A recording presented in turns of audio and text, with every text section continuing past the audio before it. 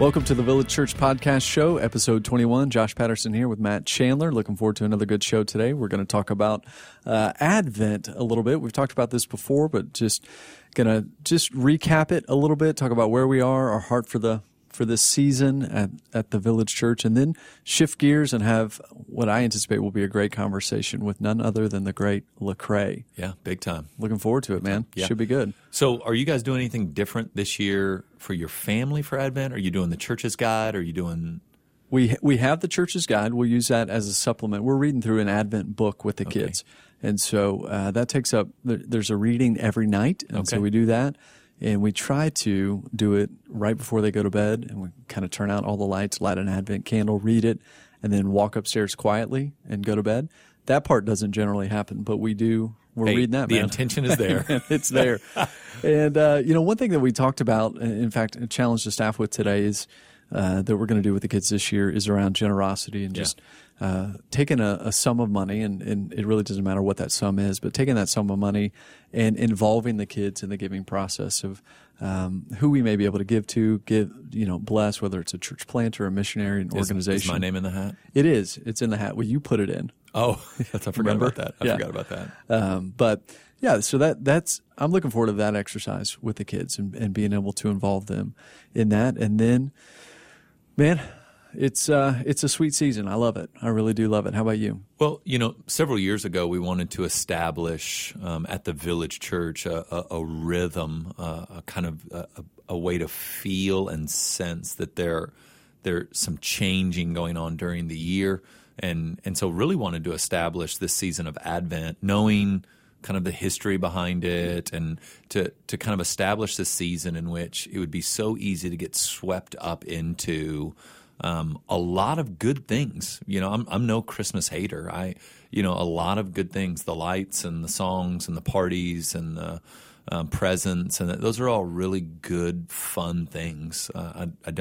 Sometimes I get frustrated at how those things are talked about, but to have those things and get to see really, I think the language we historically used was to see the light that's casting that shadow. That those are the kind of the shadows of a brighter light. And so even in what you're talking about doing with your kids, where, we're going to talk about generosity now because the coming of Christ is probably the greatest act of generosity in the history of the world. So to establish at the Village a season in which we celebrate Christmas while also being very intentional at pointing hearts and eyes and maybe some very practical things in how we lead our family through this season, and really focusing on the coming of Christ and the hope of His return. And so those are the two pieces that we wanted to make sure we get in every Advent season is one, the hope of His coming, and then the hope of His return.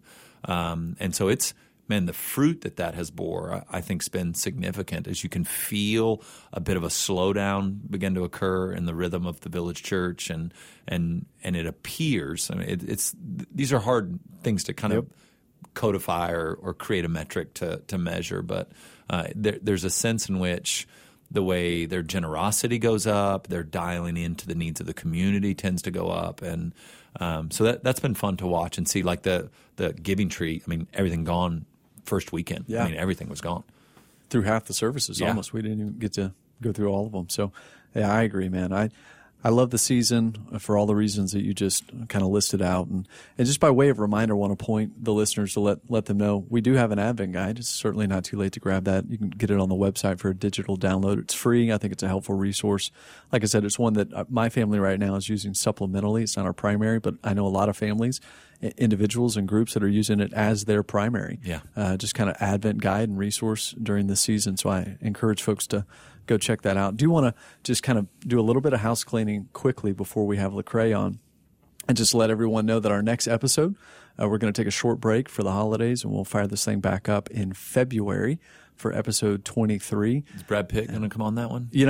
He wants to. I don't know if we have room, so we'll see. We'll see. He's called a bunch of times, and we'll get back to him at some point. But episode 23 in February. Okay. And then also want to let everybody know just about a slight shift with Ask TVC. So hashtag Ask TVC is something that we've been doing on Twitter. And you, man, have been doing those responses via video. And so we're posting those back out. But we're going to change that and bring that onto the podcast show. I'm looking forward to having that conversation and still letting folks know that we're not going to be doing the videos anymore. We're just going to be having that dialogue here on the show. Yeah, I think that'll be fun to have a dialogue over that. At this point, it's me by myself standing in front of a camera and saying, this is what I think. So I think moving it over here is going to be beneficial because we can actually have some dialogue around whatever the question is. Yeah. And sometimes the questions are really great and sometimes they're not, but we'll try to pull out the really good ones and have good dialogue around them. Looking forward to it, and really looking forward to a conversation with Lecrae. It's going to be great.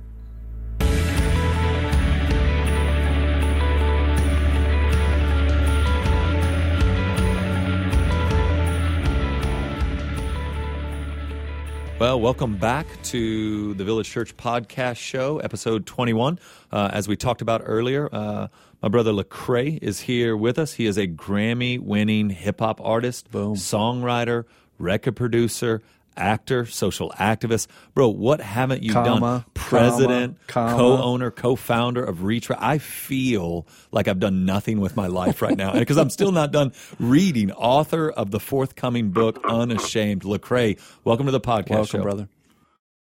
Thank you, man. When I become a yoga instructor, then I'll really have to make it. You've been working that way, right? I mean, you're working on that training, getting that yoga. Little by little. Hey, so what are you doing, man? I mean, like, I used to be close enough, had some proximity where we got to travel to Sudan together and got to hear you preach on the Trinity. It's pretty epic. What are you up to now? Right. What are you currently working on? I actually just got back from the Middle East. I was out there on another teaching trip, and so I got to do some cool stuff in Qatar and like the border of the Saudi Arabian desert. So that was really cool, just to refresh my perspective because I'm going into album season where I'm working on the album. And like when we went to Sudan, I think Rehab was about to come out. It dropped while we were there. Yeah. So it's kind of been like almost a tradition to just kind of get out of my little world and to kind of see the broader world, especially like going into the whole entertainment world because it can be so kind of pretentious and not real. Hey, well, I don't want to ask, being sensitive to that part of the world, I don't want to ask too many questions, but what did you teach on? I do want to know that. Yeah, I actually got to teach on a lot of things. Biblical masculinity, going through the Psalms. So Psalm 23 is one that's near dear to my heart, just kind of breaking that down a little bit.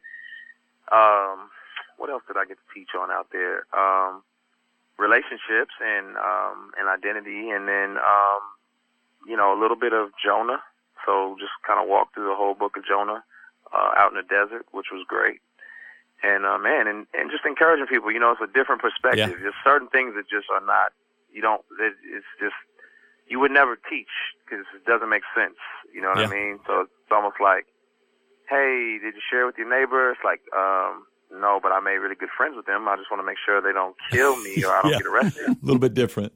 Well, and brother, one of the reasons I'm asking, and the listeners to this are it's kind of a broad audience, but brother, I was so impressed. So I've been a fan of your music for a long time, but when I was with you and we were doing the training for the pastors in Southern Sudan, and I heard you breaking down the Trinity, it was like, and if you're offended by this, I mean no offense. I was just stunned at how knowledgeable and how good of a teacher of the scriptures you were, brother. And so having people that know you as all these things that we've listed, I appreciate that. First and foremost, I just see in you a man of God who values the Word of God and teaches it well. I mean, there are a lot of dudes that I mean, I don't know that could get up and unpack the Trinity like you did in a different context in that way. And so that's why I was asking that question. That's fantastic. Yeah. Hey, Lecrae, talk to us. Talk to us a little bit about the book. When's it coming out? What was the burden behind it? Talk to us a little about the content. What drove it? Things like that. Unashamed. Right. I think when kind of tasked with writing a book, the idea of an autobiography came out, and I was like, man, I'm still fairly young. I'm not really ready to like write my autobiography. You ain't as young as you once were, bro. You an old head, man. Right. Yeah, well, you know, creeping. I still, hopefully, let me see my kids grow up first before it's like to start writing myself out of Sure. the picture. But it was kind of like a prescriptive memoir. So it's like, let's take some stories from my life that teach some valuable lessons. And so there's just some selective stories that kind of teach some valuable lessons. And I mean, essentially, the theme of it is like, what is it like to be unashamed in kind of the day-to-day context of life, where it's you're trying to walk out a biblical worldview in a world that doesn't subscribe to that, and how do you flesh that out explicitly, implicitly? Like, what does that even look like? And so that's kind of what the book, kind of gets to touch on, from me growing up all the way to just being, at a Grammy party and just kind of like, how does that work? And what is the conversations like when you first meet somebody like Kanye? Like, what do you talk about? Or, what does that look like, and how do you flesh that out? So it comes out in May, and I'm excited, man. I'm just excited to see what God will do. Yeah, talk about that just a little bit. I mean, I think I met you for the first time in the cafeteria at Dallas Theological Seminary. And wow. So I think I did chapel that morning or something, and then met you with a whole other crew. AT was there, and like, talk a little bit about, I mean, brother, your platform and all of this has grown so large and so broad. And so, man, I'd love to hear how that transition has been for you personally. I can imagine there's some really cool things about it and some things that aren't so cool. So can you talk a little bit about kind of how that transition has been for you personally? Yeah, I think, I think any human being is always wondering what's around the corner of, whatever that it may be that whether that's a career corner or a relationship corner. You just always wondering if it's better over there, if it's more difficult, if it's more challenging, and you can only kind of have these preconceived ideas. And so for me, there was a lot of preconceived ideas about what it's like, to kind of fully engage in the entertainment realm, just kind of like in that whole industry and that whole world. And and I think initially when you kind of have these ideas of grandeur, or like television has kind of given you a paradigm for it all, and you don't really realize what it is, you're slightly impressed and you're slightly kind of blown away. But then as you spend time, it's almost like the infatuation stage with your wife or your girl. You're kind of like, oh, you're just a sinful person like everybody else. Like, oh, this is okay. I just like the record. I want Lauren, when she listens to this, to know that I was not the one that said that. But go ahead. Right. Well, yeah, that's what my wife said about me after the infatuation stage. That's what, like, oh, you're just, so yeah, it's been great. I'm very appreciative of the opportunities that I've gotten, of people supporting me in just large ways, and then but there's just an element of, you just, regardless of what doors you walk through, regardless of what world you enter, you're still dealing with humanity, broken humanity, and it's the same story.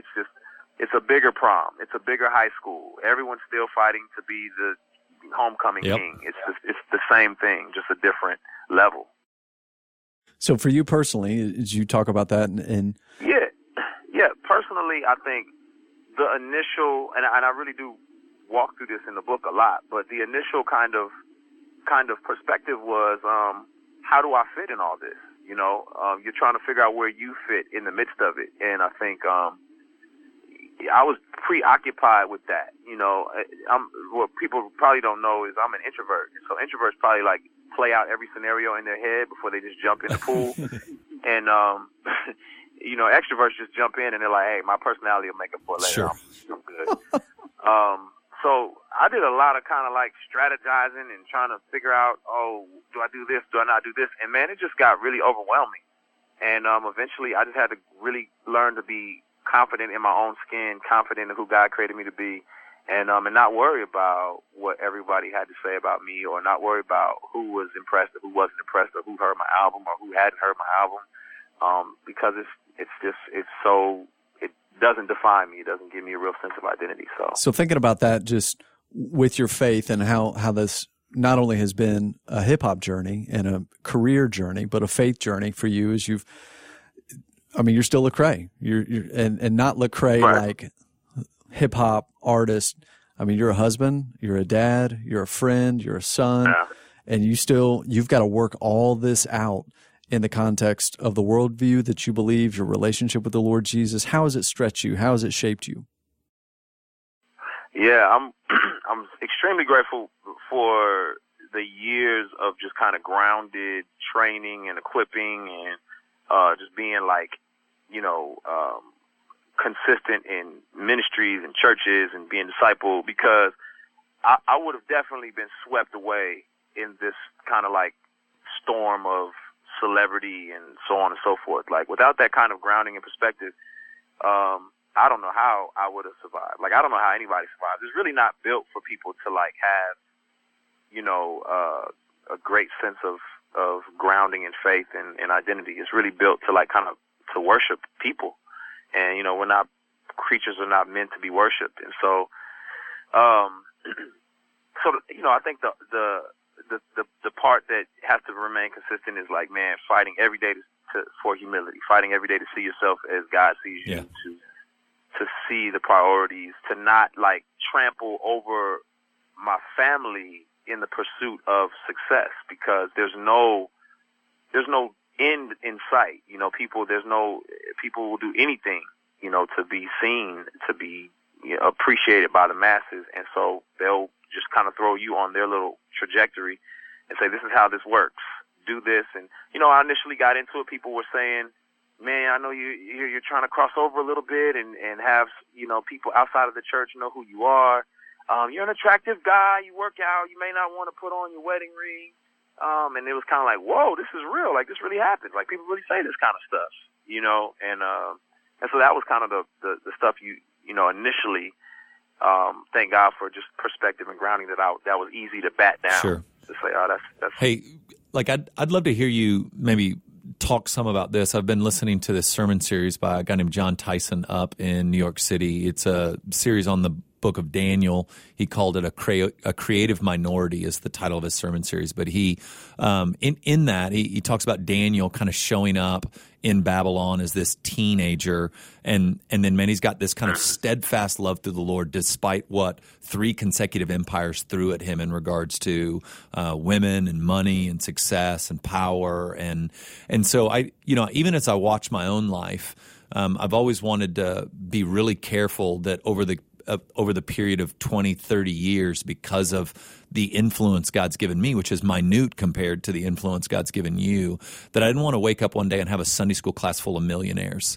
And so how do you guard against the slow drift towards people who are as wealthy as you or wealthier than you, who how do you guard against the slow drift? Like, I know Lauren and I often will sit down with my calendar and our calendar, and we'll look back at who we've had in our home and who we've hung out with and who we've made space for to make sure our lives aren't filled with people who can just give to us, but really are just people we love and pour into who can't really offer anything to us other than being men and women made in the image of God, put in our proximity. So can you talk a little bit about how maybe you think about the danger of slow drift? Because, brother, I just got no doubt that nothing's going to happen like a one-time instant, but it's the slow drift that eventually gets us. Are there things that you've put in place, communities you've set up that help to this end?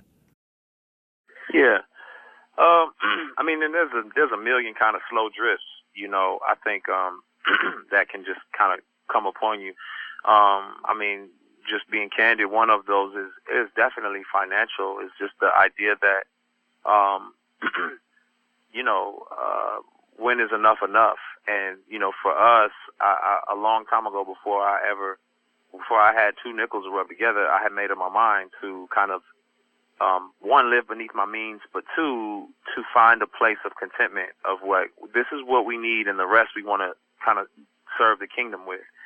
And that's something that stayed consistent over all these years, of us just saying, hey, this is where our limit is. So regardless of how much more comes in, it's not for us to just kind of frivolously play with. We want to be good stewards and be supportive. And that kind of ties into who you're hanging around and what, like who's been in your house and whatnot. And my wife and I really feel like, specifically kind of in minority culture, there's this kind of, there's this group of individuals who are they don't quite make the cover of, help the homeless ministries, right? Like they're not the people that you just look at and say, oh my gosh, we really want to help those people. But they also do not have the networks and the relationships to do some of the things that, a lot of average people can do, So, that we have some friends who have kids with special needs and there's schools that their kids would benefit from, but they just can't afford to put them in those schools. And so their kids are getting abused and berated at public schools. And for my wife and I, it's kind of like we're able to step into that gap and say, man, we're going to help put your child in this particular school. Because of course you're not, like I said, you're not going to make the cover of most of these ministries magazine, and there are not going to be people lining up to say, oh yeah, let's help you. Yeah. But so my wife and I have really kind of tried to step in and find those kind of circumstances and people that we can serve and we can help. And that's been a real blessing for us. Just knowing the networks, a lot of us don't come from just relationships where, we can raise support with cousins or people we went to school with. And so that's a place where we see ourselves being able to step in the gap. And I think the biggest thing is we're very value driven. And so it's really hard to find people who share your values in terms of faith and justice and love and unity and family and community, that, don't they run the gamut of the social, economic, ethnic chain. They're all over the map as far as that's concerned when it comes to those kind of values. So our relationships stay pretty diverse as far as that's concerned. Love it. Hey, man, I'd love for you to chat just a little bit about, I saw at least in parts of what I see, a lot of, I don't know how to pitchforks and chatter. Let's just call it chatter. About the change in the mission statement at Reach Records. And can you talk a little bit about the convictions that drove the change? Because knowing you and knowing Ben, I know it's not that you don't love Jesus anymore and you don't want people to hear the gospel. So, but that rumor's out there. So do you? Right. Well, let's do this just for the sake of context for those who may not know. So talk early and quickly just about Reach Records. I mean, it's you and Ben. It's a dream. It's a vision. It's a passion. It's back in Denton. Two closets and some kids at a boys club. And you didn't envision all that was before you, but then just talk about how that conviction, which was, there's a similar conviction, but then a change in terms of why you guys felt the need to do this. Talk a little bit about that. Yeah. So, I mean, we started off, as you said, in Denton. We were both doing Tommy Nelson's discipleship program, 9 months intense learning your whole Bible. And we were asked to serve in a local ministry during that time period. And both of us were volunteering at a detention center. And that's kind of where I was serving those guys, making music. And Ben had this grand idea to start a record label. And, we put out my first album, Real Talk, which was essentially, it was like we just wanted to make great music. I remember at the time, like Lil Jon was ruling the radio station. I was like, why is no one making music like this, but like with content that is God honoring? It was all I could do not to yell "what" into my microphone. Wow! But I fought it off. I didn't do it. Yeah, man. So it was just like I'd be on campus at events and stuff, and I'd be like, no one wants to hear these kind of stale songs that like walk people through Exodus, like make the music enjoyable. So that was kind of the ambition, and every time I've made, there was a season in our lives where the music we were making was really a reflection of what we were learning at the time, and at the time we're learning, systematic theologies and eschatology. So all that stuff is making appearances in our music, because that's everything we're excited about is going to come out in the music. And so that's what we became known for. And it was kind of like, 116, Romans 1:16, I'm unashamed of the gospel. It's the power of God for salvation for anyone who believes. That has been and was the model then. I do think that when we were young, and when you're dealing with kind of young idealistic guys, we're really we're insecure, and we're still in the stage of trying to prove to people that we can handle the word, that we're legitimate Christians, that we're not ashamed, and we're trying to kind of wear that on our chest. And so my whole story is one of insecurity, from childhood on. And I think being an African-American kid who's coming up in kind of conservative theological circles and raps and has physical tattoos, there was this need to say, hey, I know my Bible. I know my Bible. I'm unashamed. Let me prove it to you. And some of it was very sincere, but some of it was a little bit of self-righteousness and wanting to be approved of and wanting to be kind of patted on the back, being the one-trick pony type of guy. And so we've since kind of grown, and we've grown to be confident in who Christ has made us. We've grown to understand, like, I don't have to just punch you in your chest with every scripture I know on our first encounter. Like, I can love you, build a relationship with you, and demonstrate to you the implications of loving Jesus, as well as the explicit gospel, which you're going to need to hear to know him. And that's been a lot more of our reality as older, wiser men, is developing relationships, specifically within the industry, with people all around the world, and not trying to shy away from an explicit gospel, but just realizing that we're seeing fruit, and we're seeing people's lives transformed, and it's not about how loud we can scream it. It's about how long we can live it and how consistent we can be with that message lived out. So that led up to kind of the mission statement change, and there was a lot of kind of tug of war on that. Like, okay, what do we do here? So on one hand, we're going to countries where people are kind of grateful, like, oh, thank you so much for kind of saying you're a hip-hop artist who is a Christian, because we are not going to get as much flack for bringing you out here now. The government's not going to look into us too much. You can actually do a concert for not just kind of trying to, wear it on your front plate, which we're grateful for. And then also the relationships we're having in the industry, what people don't realize is a lot of times you get typecast and you get kind of confined to this Christian ghetto, because they think that, what you're talking about, if it's not salvation or sanctification, it has no warrant, it has no weight in their world. So if I want to talk about marriage or science or politics, they're like, just stick to Jesus, bro. Yeah. And it's like, but do you not understand that my faith informs all of this? And so that's what a lot of our thinking has been in the past. So yeah, I think Matt and I can both relate not to making great music, because hey, it's coming. We've been working on a project. I was about to say, speak for yourself, bro. We're working on a project. We got a mixtape coming. Anyway, just the idea of growing and maturing. I think about kind of our journey here, mid-20s, late 20s, and then. I mean, there's a reason the sermons from pre-2006 aren't online. Right. You just grow. You get to grow and mature and learn some things, and so. Not to stir up any more controversy, but just to affirm you, brother. Yeah. I get it. I totally get it, and grateful for your approach and all of this, that there is more than just what you said. There are implications. There are all of those things. And for you to touch on those, I think sheds more light in areas where light currently is not. Yeah, it's true.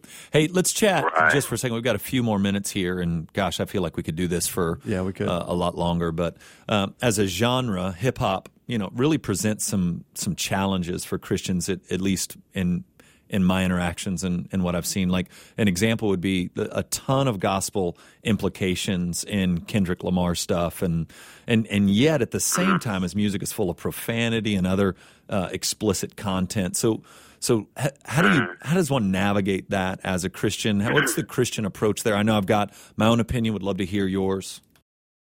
Yeah. I think some of it comes with the kind of idea that as we engage kind of Western culture, there's this kind of implied Christian lens that's wrapped around it, and Christianese or Christianized perspective. And you wouldn't do that in any other country. You know, if you were to go to Japan, you wouldn't be like, everything is so Japanese. Oh my gosh. Like there's like temples and Buddhas, and you would just say, man, this is what's happening here, and let me engage it, and hopefully we'll see some things transform and change. But I think as it pertains to hip-hop, there's kind of this mentality and attitude of that it's unredeemable, you know, and the people within it are unredeemable, and there's no, you know, I'm sure Solomon got his wisdom from all over the world. It wasn't just kind of like him just sitting back and God revealing a lot of things. There's a lot of wisdom to be gained from people, you know, even outside of the faith, and on practical, simple things. But even seeing a believer, you know, which I do believe Kendrick is, who is kind of wrestling through what that looks like, and yeah, working it out, and he's doing that in front of everybody. And so you're just seeing an artist say the things on a CD that you know, your neighbor who probably just got saved would say to you over dinner. And you know, it's just, what would you say to your neighbor if your neighbor's like, yeah, man, I just went to church yesterday, man, it was effing cool? You'd be like, would you stop him, or would you just be encouraged that he's going? You know, that kind of tension. But end of the day, I think hip-hop,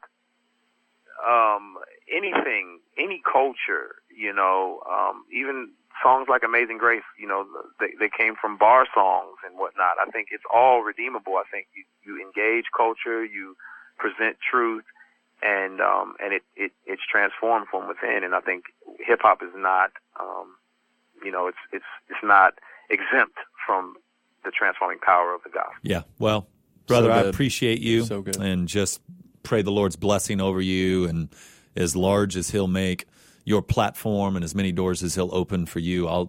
Brother, I'm just cheering you on and praying for you, and have oftentimes just sent you a text as I felt the Lord prompt me to do that. And so just know we love you here and grateful to God for you, and are praying for those you come in contact with, that they might come to know Jesus and love Him and grow into mature believers in Christ. And so thanks for being with us, brother. We love you. Oh, man, love y'all too, man. Appreciate everything y'all have done. All right, well, and are doing. Thank you for that. Well, that's this episode of the Village Church Podcast. We'll be back in a couple of weeks with Folk Angel. They're going to be our special guest. They might even do some live music and conversation. We're going to go from hip-hop to folk. Yeah, and so for some of you, you're excited about that, and others of you are offended by that, and we're just going to let the chips land where they do. Yeah. And then that will be our last episode of the year. And so we'll be back in a couple of weeks. See you then.